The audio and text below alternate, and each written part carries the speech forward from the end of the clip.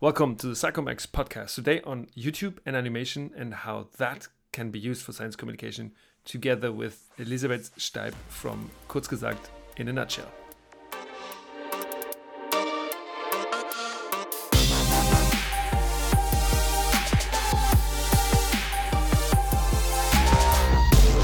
Welcome to the episode number 8 of the Science Communication Accelerator podcast. Today we'll talk about YouTube and a little bit about animation, and you will learn what YouTube is, how it can be used for science communication, and then we'll talk a little bit about tips and tricks and some hands-on advice on how you can actually make use of YouTube for your science and science communication endeavors. And to talk about this topic, I have a very lovely expert here with me, and her name is Lizzie Steib, and she works at Kurzgesagt in a Nutshell in Munich, Germany, and there she's head of research, and I'm really happy and psyched to have you here. Welcome, Lizzie, to the podcast. Hi there, Julius. Nice to join you today. I'm also very happy. Cool, that sounds great. Before we start diving into the content and dropping some value bombs, would you mind just introducing yourself very quickly? Who are you? What gets you up in the morning? And what do you spend your time in the day with? Sure. So I sort of ended up as a head of research for Kurzgesagt in a Nutshell by accident. I'm actually a communication designer by training, but I was also always very interested in the content of projects, not only about the design side. And if it wouldn't have been communication design, I would probably have studied something about like linguistics or would have liked to become a journalist. I did work in a couple agencies before I joined Kurzgesagt in 2016, and I feel like my job now sort of, unites my interest in like the content of things, like the story, the background, the facts that went into it, but also the aesthetics and the design side. Yeah, and I can see it all as an overall round picture that makes sense to me. Sounds really nice. It's a bit like what Steve Jobs said: you can only connect the dots looking backwards and not forwards, and that you bring it all together in that job. So that kind of fits. That is taking it. I mean, I feel it like it's taking it a little bit far, but like it does make a nice story, doesn't it? Like It does. like journalism and science and design, yeah, all coming together at Kurzgesagt. I guess like this is at the core of what we're trying to do there. Yeah. Yeah. Telling stories, isn't it? Maybe we'll also talk Yes. about that a little bit in a second. Yeah. Yeah, exactly. So, and like that aspect of telling, like teaching people things, or like telling people about like the interesting things you can learn out there, but doing it in a visually pleasing way. I guess that is what gets me up in the morning. Yeah, and what I spend my day doing is basically reading and writing and getting paid for it. So that is sort of a dream job for me, so to speak. It sounds very pleasing. No, for sure. Yeah. You use this word where you work quite often already, and that's Kurzgesagt in a Nutshell. Would you like to give a little overview what you actually do there, what this organization does? Because Sure. there might be some people listening to this podcast who actually know it, but I guess there might be some people who are not super aware of it yet. Okay, so Kurzgesagt in a Nutshell, we are one of the biggest science communication channels on YouTube globally. We are the biggest out of Europe as of now. I think we're at 17 million viewers now. Actually, not sure because the number keeps growing quite fast. It's hard to keep track. We are also a design studio and an animation studio, and in the last couple of years, we started expanding a little bit. Like we started doing more merchandise, as in we are trying to be a source or like a resource for science-related products and materials, like infographic posters and products that are also designed with like an aesthetic value in mind, but also content-wise, like designed with the same attention to detail that we put into our videos. Cool. Yeah. So is that then private people buy these kind of merchandise articles, or do you do that for organizations, or who buys that stuff? Like right now it is private people, like fans basically. Like it's crazy that a media agency actually has fans, but yeah, that's like maybe that's just very unique.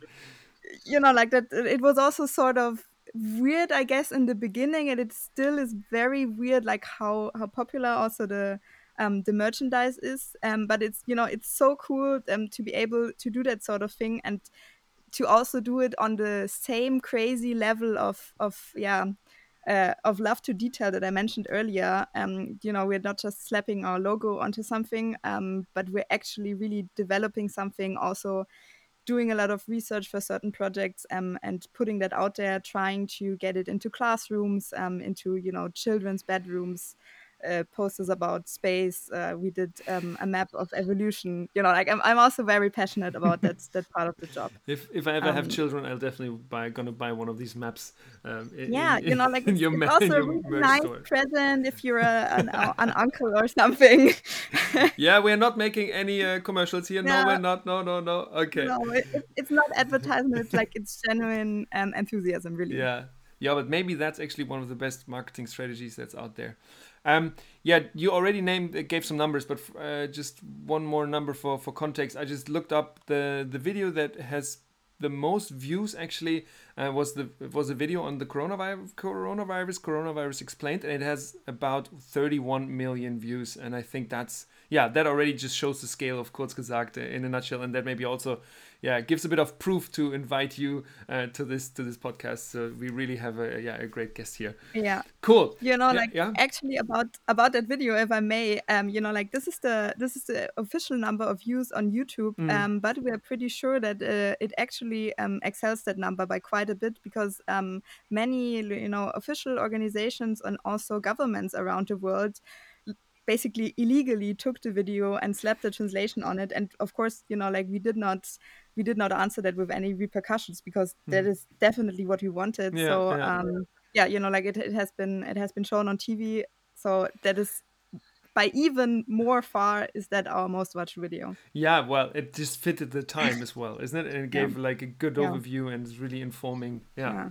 crazy. And you are based in Munich, is that correct? Is it? Yeah. Yeah, So that's correct. that's where the People whole are thing is. sometimes surprised, because it sort of sounds like a company that should be situated in Berlin, but we are not. Go Berlin. Okay, Yeah. let's get started with YouTube and animation. So, Yeah.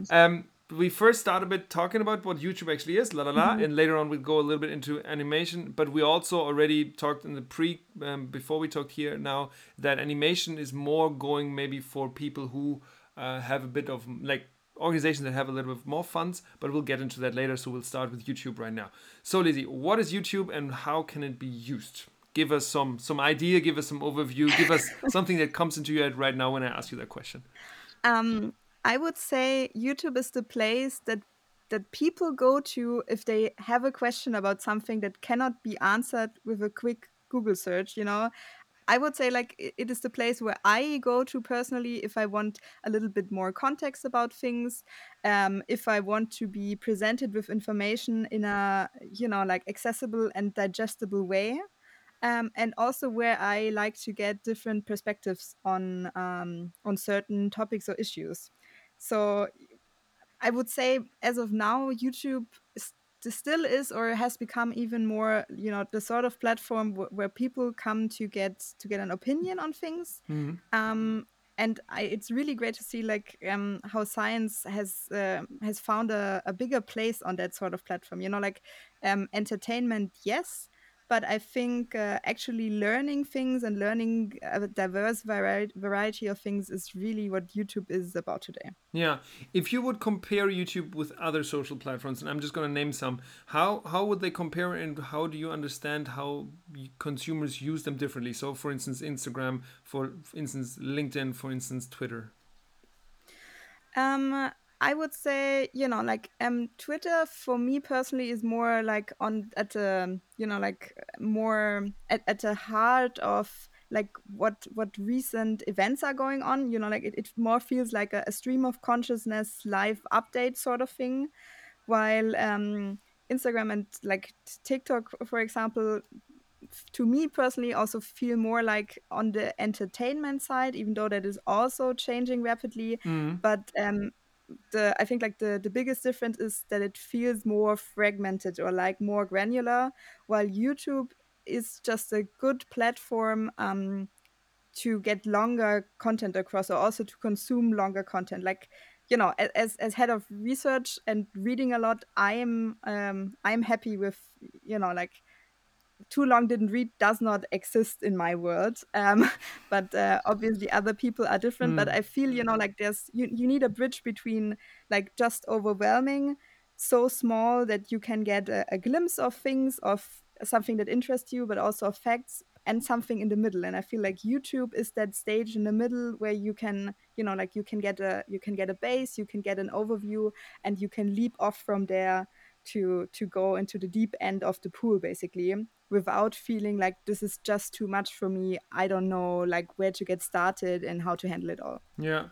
And what I think, what triggered just what you just said is that it maybe works well as as one instrument in an orchestra. For instance, if you have longer running content on YouTube, you can very well promote it on these other platforms, because there Yes. is, as you said, this live stream kind of. So you can say, hey, I posted something new on YouTube, and you post it on Twitter or whatever, and then people see it and click on it and then come to YouTube to actually consume your content. And you, as you said, that can be very long content as well. When we think about researchers as a person and researchers in an organization, or like if we think about a university on the one hand and one single researcher in one specific institute, lab, whatever, how can we differentiate how these entities use or can use YouTube differently? Does it make sense, for instance, for a single researcher who doesn't have a lot of resources to start a YouTube account and post it? And what would they post? Mm, like it, as you said, like you would have to look at people in different circumstances just differently. I personally would say that for someone who's on their own, it would probably make more sense to get started out on Twitter or Instagram and rather, like build up from that. I mean, it's also, um, to get used or like to get comfortable around those skills of telling a story about your research or just talking about your research, breaking it down into more digestible snacks, so to speak. I would rather go from small to bigger than like putting too much on your plate from the beginning, basically. Mm. But I think for many like bigger organizations or research institutions, I think it can totally make sense to start a YouTube channel.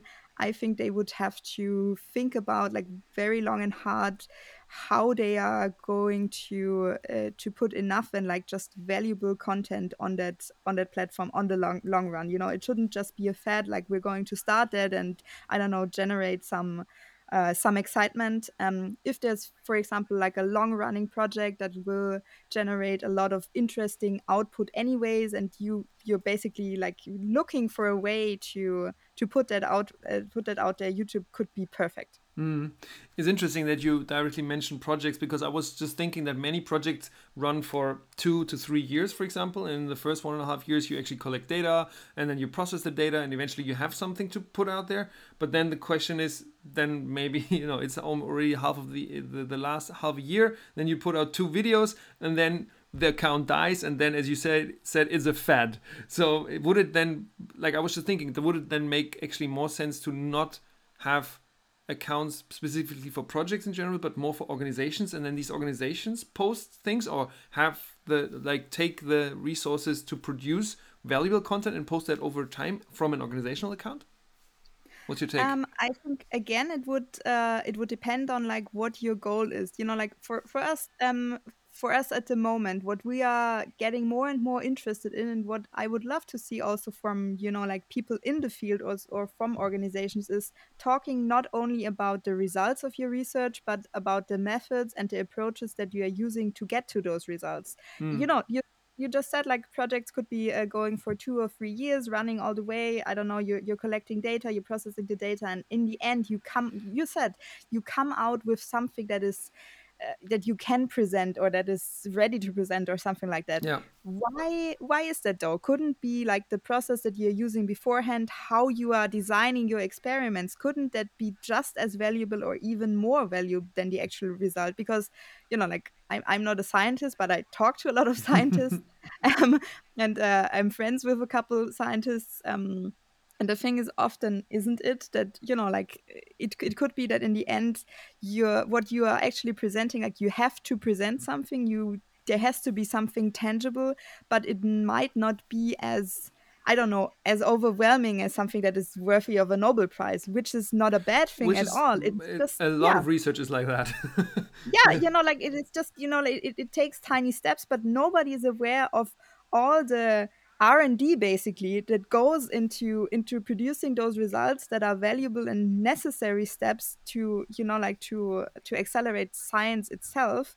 It would be awesome if scientists were able to talk more about that, and also I feel if the public was more aware about how much work and effort and love basically goes into all that happens before something is published. Uh, it's so beautiful that you actually took so much time to actually elaborate it and really argue for that, because that's something that I very much share. It's very often I feel researchers only post something when they have a result, while if they would have started much earlier, also me, if I would have started earlier um, and create while like more documenting the process, then you're already building up some kind of following and people know there's something coming there, instead of just waiting until the last minute and then posting something and then there's no one who listens to it because you haven't really built up a community. And also from your perspective, what you argued, that the way and the methods that are used can also have a lot of value in them in order to showcase how research is actually done. So actually, for instance, to inspire other young people to actually become researchers, and for them to already get to grips how that life of research actually looks like. Yeah. Like it's a process of exploration. You are not like a treasure hunter who has to present like a mountain of gold or something, but the way how you got there, like it's the entire movie. So people are missing out on that. Yeah, no, I like that. I do like that.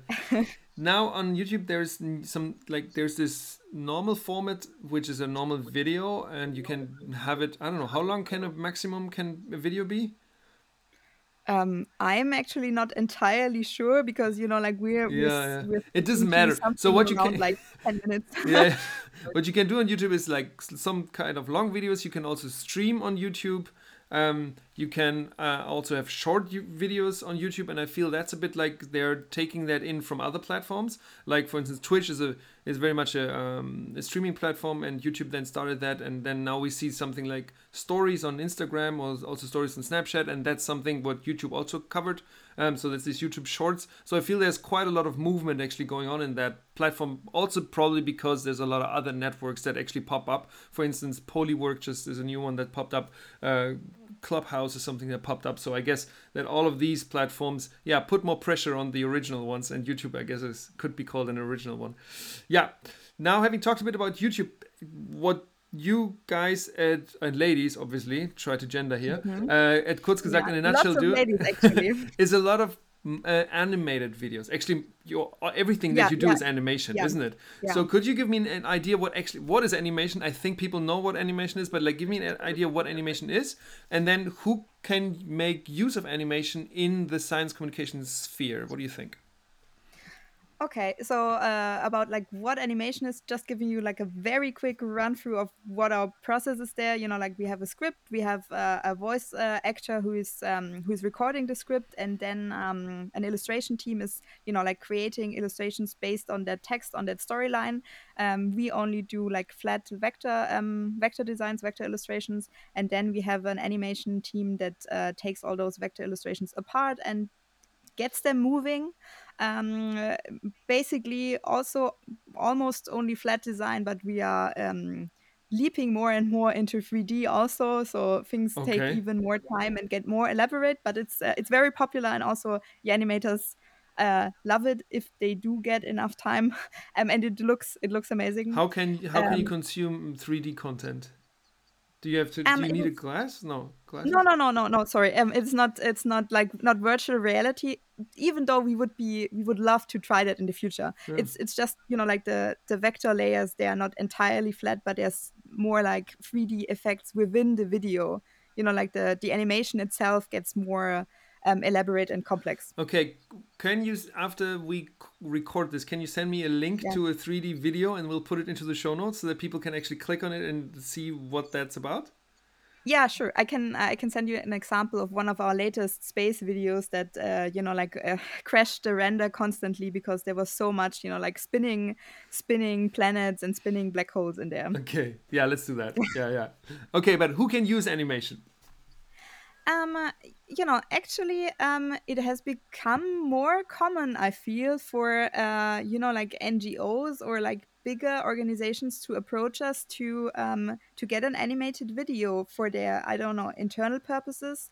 But also, for example, we've had projects in collaboration with universities or with scientists who applied for a communication grant, and they just made us the communication part Oh basically of yeah. their grant. Mhm. And I felt back then, because that the first project of that kind is already a couple years back. I was really surprised and applauding that sort of out of the box thinking, that to communicate something, there's so many ways that are actually open to everyone. Why should it be different for someone who's working in a scientific field just because it is not the most traditional way? Yeah. Because what you are actually trying to do is getting something out to the public. Why shouldn't you also be able to choose the way that will get you the most the most views, the most people interested, the most traction, the most conversation around it? Yeah, no, I get it. Yeah, and I guess also that yeah, larger research organizations actually probably have the funds to to fund something like that because yes, you are one of the players in the market, let's say, but there's others. But it takes some time, as you also just illustrated. Yeah, beautiful. So what we did before we came to this recording, I asked Lizzie to give me a list of 4 hands-on tips for doing science communication on YouTube, and obviously maybe also related to animation. And we're just going to run through these 4 points now in the next minutes. And I'm just going to throw them at Lizzie and then she can start talking. So the first one is nobody said it has to be super serious. Bring it on, Lizzie. Like this is something I feel like it's probably not new, but it's something that is just typical for us, and that a lot of people like value us for, but that we would also like to basically recommend to anyone talking about science.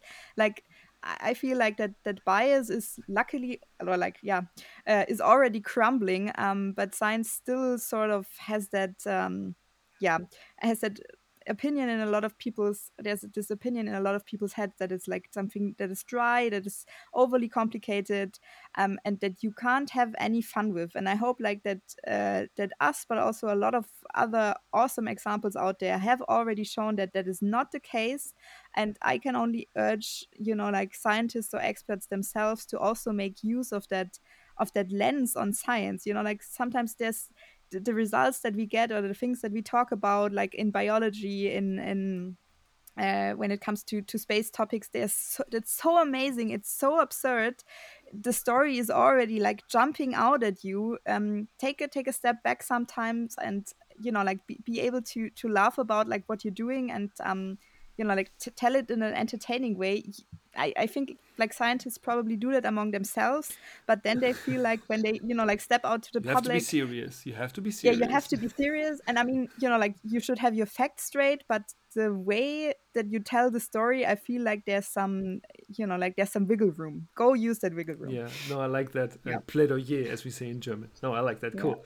Second point is another like a general upside of animation is that you can actually show things that are impossible to catch on camera. Give me that.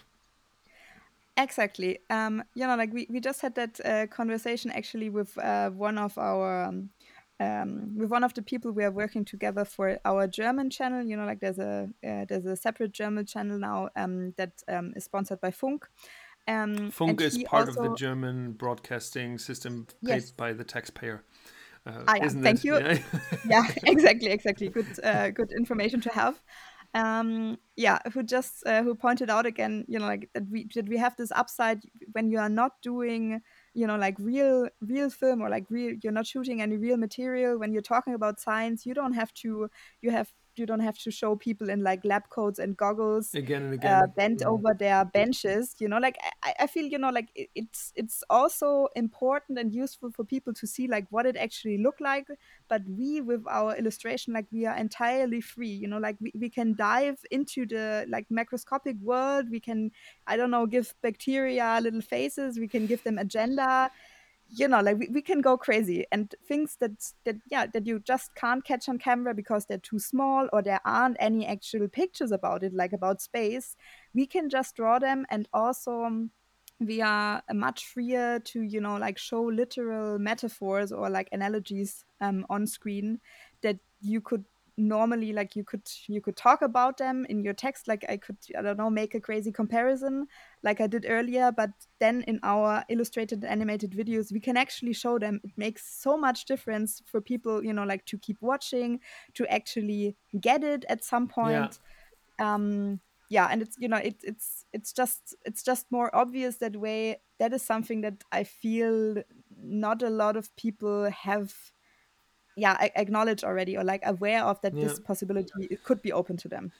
I feel that when I watch an animated video from you, it's partly still sticks into my head. I have like this one.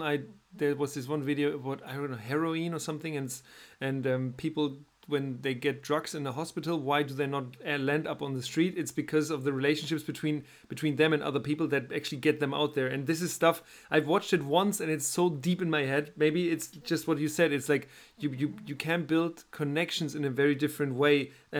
Between the content and the viewer, the content and the consumer. I'm a living example of that, of your work. So that's really cool. Third point is that animation videos are super versatile, and that you can have several aspects of them. We partly covered up that, but would you like to give me a little overview?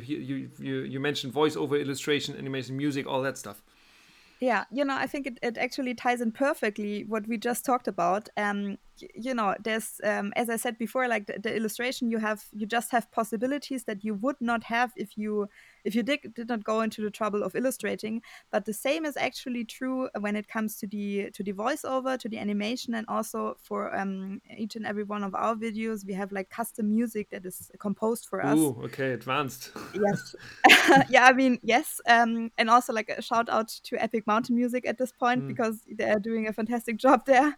Every one of those steps in production, it adds a layer not only of like obvious quality to someone who is watching, but also of information actually. Like the voiceover, the way that it is told, the way that the words are pronounced, and the pacing, it sets the tone for the story. It also, like, it adds a lot to how easy it is to understand.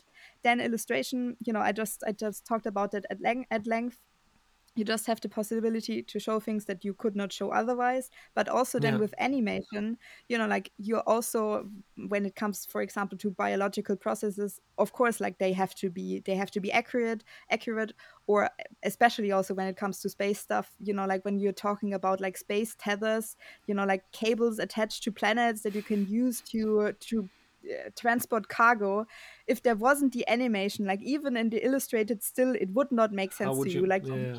yeah, how would you even? And I mean, in the text, it is described, it sort of makes sense, but you have to puzzle it together, and then it's illustrated, and when it's animated, it all comes together sort of. And also with, like, if there's, with the storytelling, the animation, it guides your eye. Like it makes it easier for you to look at something. Like, I'm obviously speaking here from my design background, Yeah. but yeah, like you can design a video visually and also animation wise in a way that is very easy to watch. It's like almost reassuring, smooth. It will, like, pierce directly into your brain, even that sounds a bit disturbing. Or you could make it extra confusing, and like you have so many like tools at hand there. And then the music, it really adds to the atmosphere, and like that will also help people to remember certain things or to drill in certain points. Like, this is very important. The music will add to that. Everyone who has ever watched a movie at the cinema knows what we're talking about here. Yeah. And you have all those amazing tools at your hand if you're doing an animation video. I love you. For the greater good of science. I love your passion, Lizzie. It's beautiful. Yeah. Yeah. Let's come to the last point, and that is Yeah. that with animation you can actually also what you call think out of the box, and you can use it in different ways. What does that mean? It means, like you could, when you're researching a topic, or I don't know, you're just working in that field. I think like you should also make use of all the variety of possibilities that you have at hand. Like giving talks, talking to people in person, using Twitter to like that stream of consciousness thing. I really enjoyed it. I feel like videos, or also animated videos, they have not really they have not made it into the public perception as like a valid option for something that scientists could use. I feel we are a good example that shows you like that should change. Yeah. This is something that Yeah. that you should explore. Yeah, I feel like when I hear animation, I still think of young Children's people, cartoons. 6 until 9, at 6 o'clock in the morning, when they just get up and they just go into the front of the TV, Yeah. and that's what animation is. Because maybe I had that in my when I was younger, not with me, but I I have was just friends. about to say a glimpse into your childhood. Yeah, Is it? for sure. But as you say, and as you use it, and kurz gesagt, in a nutshell, yeah, it shows that it can be just used pretty much anywhere. Also, when you go on an airline and you have a flight, you also sometimes see an animated video. Yeah. So, and you also said that it could also be maybe part of a grant when you ask for a project, for instance, to really show how serious you are, isn't it? Because if you invest money into an animated video that is good, and then you want some money from someone, then these people realize, okay, these people mean it, and I like that idea as well. Cool. Before I let you go, dear Lizzie, I have one more question that's actually not in the notes of what we wanted to talk about here today. But you use this word storytelling very often today, and I feel that this word or this term or this concept is very often used in social media, but I've never really come to grips what it actually means. Like, I have an idea, but I was just wondering, what you understand when you use the word storytelling? Okay, like that's a difficult question, because I feel like it's something else for each and every video. I think it's finding something that you can wrap your facts around, like a central question for each and every video, something that you should leave with, that you feel has been answered, or that you understood, like something that hooks you around that topic, and that compels you to maybe look into it more. Like not just like I don't know, I learned a single fact about the coronavirus, or like I learned a single fact about like climate change or something, but there's like putting facts into a greater context. I think that's what storytelling is to me personally, and also what we're trying to do. Yeah, cool. Then we'll keep it there. Thanks for this very nice idea about storytelling, and obviously about all the details and the facts that you gave in the previous minutes of the podcast. Lizzie, if people want to reach out to you, how and maybe also get to know in a nutshell, kurz gesagt in a nutshell better, what could they do? How can they reach you? To get kurz gesagt, or like to get to know kurz gesagt in a nutshell better, we have a really nice website. If you haven't done it yet, you should definitely check out the YouTube channel. It's quite popular here. And also, to me personally, you can reach out on LinkedIn. Okay, that's great. And if I would be an organization, if I'm a head of a university and I want some animated videos, would I be a customer that you would accept? Like it would depend on the details, obviously, and also like how much is going on. Sure. But like we are always interested in hearing what people's proposals are, what they have in mind, and we're trying to make it a priority to work with with education organizations. So that would already give you an upside, basically. Yeah. And people who are interested, could just write an email at business@kurzgesagt.org. Here we go. That sounds great. Okay, Lizzie, thanks for joining me on the podcast today, and all the best for the future of Kurz gesagt in a nutshell, and obviously personal to you as well. Bye-bye. Take care. Thank you. It was my pleasure.